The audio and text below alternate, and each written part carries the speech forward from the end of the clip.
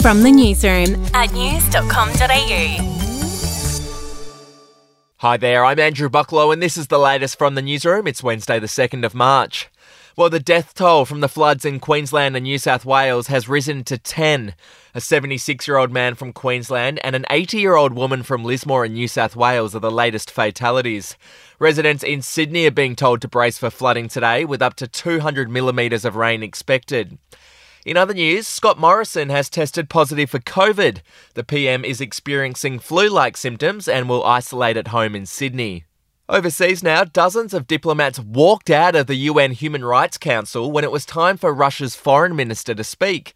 Instead of listening to his speech, the diplomats gathered outside the chamber in front of a Ukrainian flag and applauded loudly. Meanwhile, Russian forces are ramping up their efforts to take Ukraine's capital, Kiev. Overnight, a Russian airstrike hit the city's main television tower, killing 5 people and knocking out some broadcasts.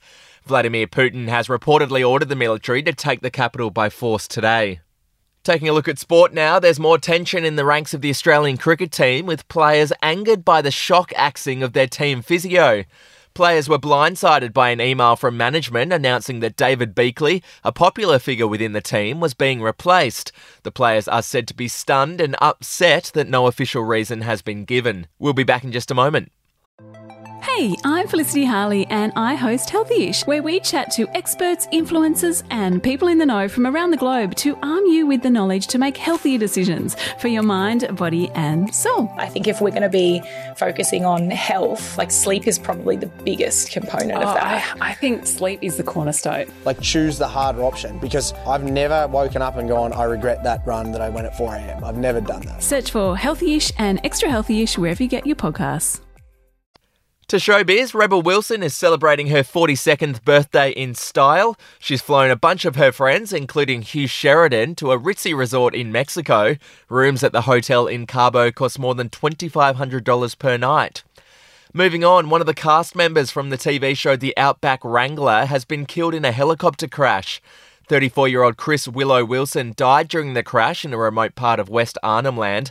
His colleague, 28-year-old Sebastian Robinson, suffered serious injuries during the accident and is in a critical but stable condition in hospital.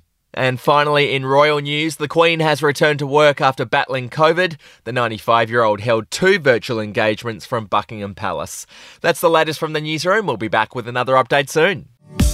Follow or subscribe to From the Newsroom wherever you get your podcasts.